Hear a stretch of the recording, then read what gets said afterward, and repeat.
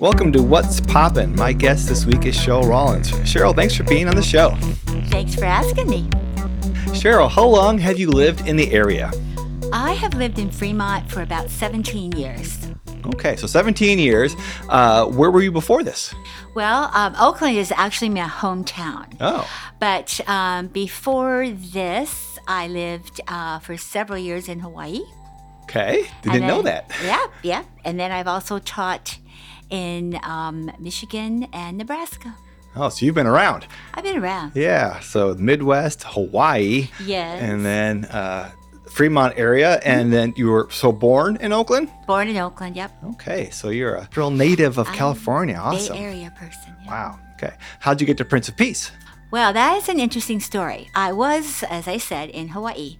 And I found myself there. I was a single mom with 4 kids. And as I looked at the kids growing up, the opportunities for them were limited as far as higher education, jobs. So I thought, well, why not come home?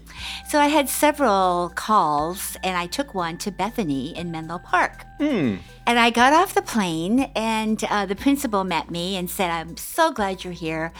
I'm not too popular right now, so I may be leaving. Sure enough, he left. And then the school closed. Oh, wow. I know. And so I was on the playground, I remember, and just wondering, what now, Lord?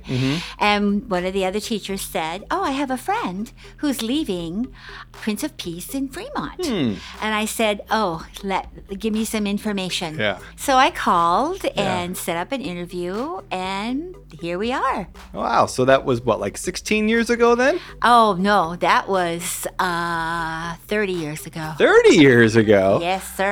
Oh, wow. That's a long time Yes, ago. it is, yeah. All right. Goodness. All right. So what's been your favorite work experience in all of your work experience? Yeah, that was a really hard question.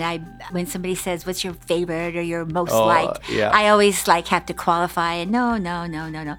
I think though, what came to my mind was a surprise that I received from my school, one of my schools in Wahiawa, Hawaii. Okay.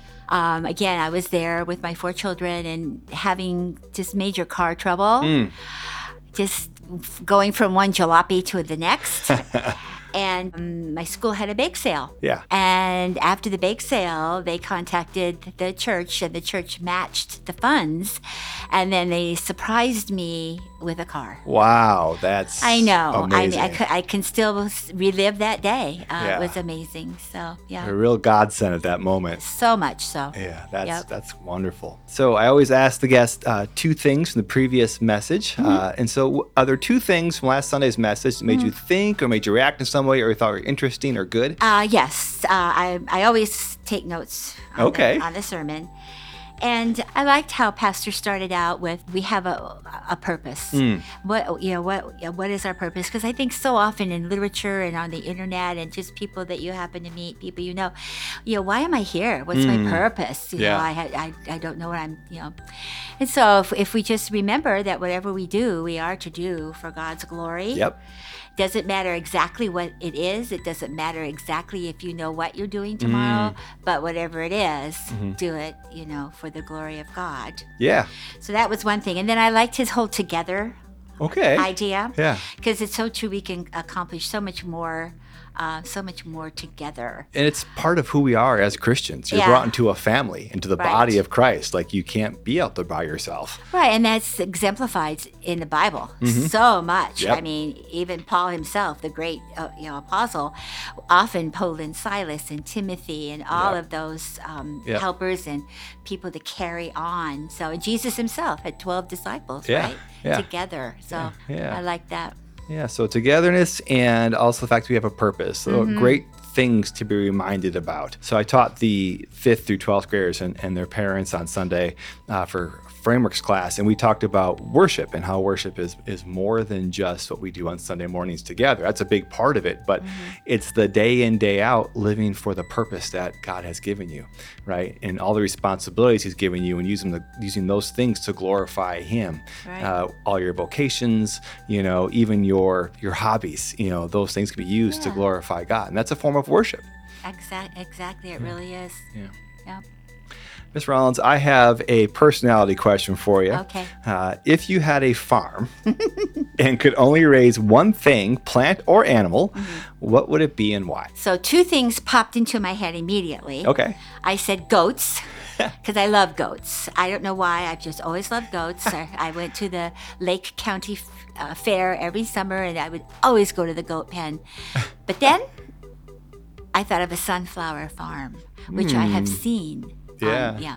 And so I said to my daughter, I said, okay, what kind of a farm should I have? Sunflowers. So they knew. Yeah. So having attached my name to a sunflower farm, I wanted to know more. Okay. So now, I did some research. So now it's Cheryl's sunflower farm. And so what would you do? Okay. Well, I just want you to know there are 70 species of sunflowers. Really?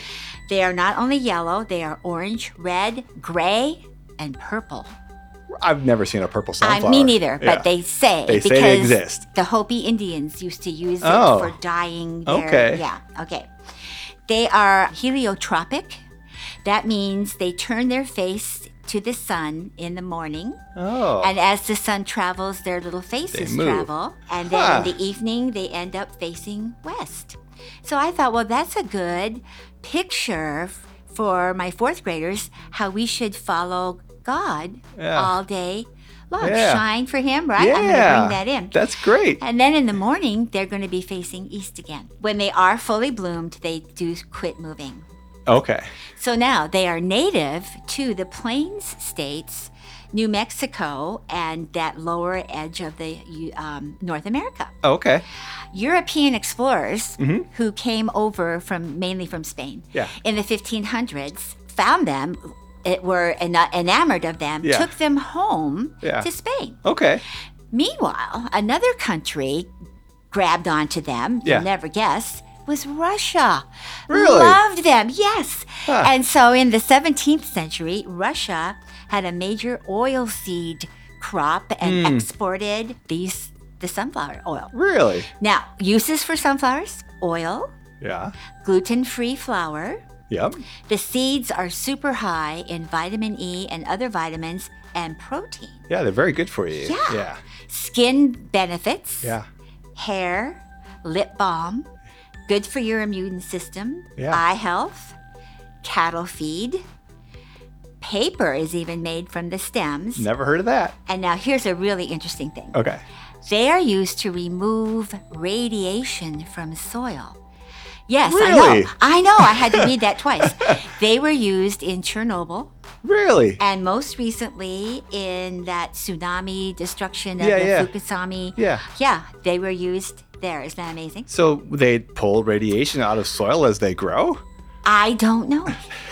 I don't know. I didn't delve that far into it because I had to go to bed. But I'll let you know. Well, I would believe you are a sunflower farmer because you know a lot about sunflowers. I sure do. And they've always been my favorite flower because they're just so happy and joyful. And See, now I always thought that they were called sunflowers because they look like a sun, but maybe they're called sunflowers because they're heliotropic, like you said. I think it's a combo. That they follow the sun, which is, like you said, that's a great example for your kids. Talking about following the sun all day long. Always keep facing him.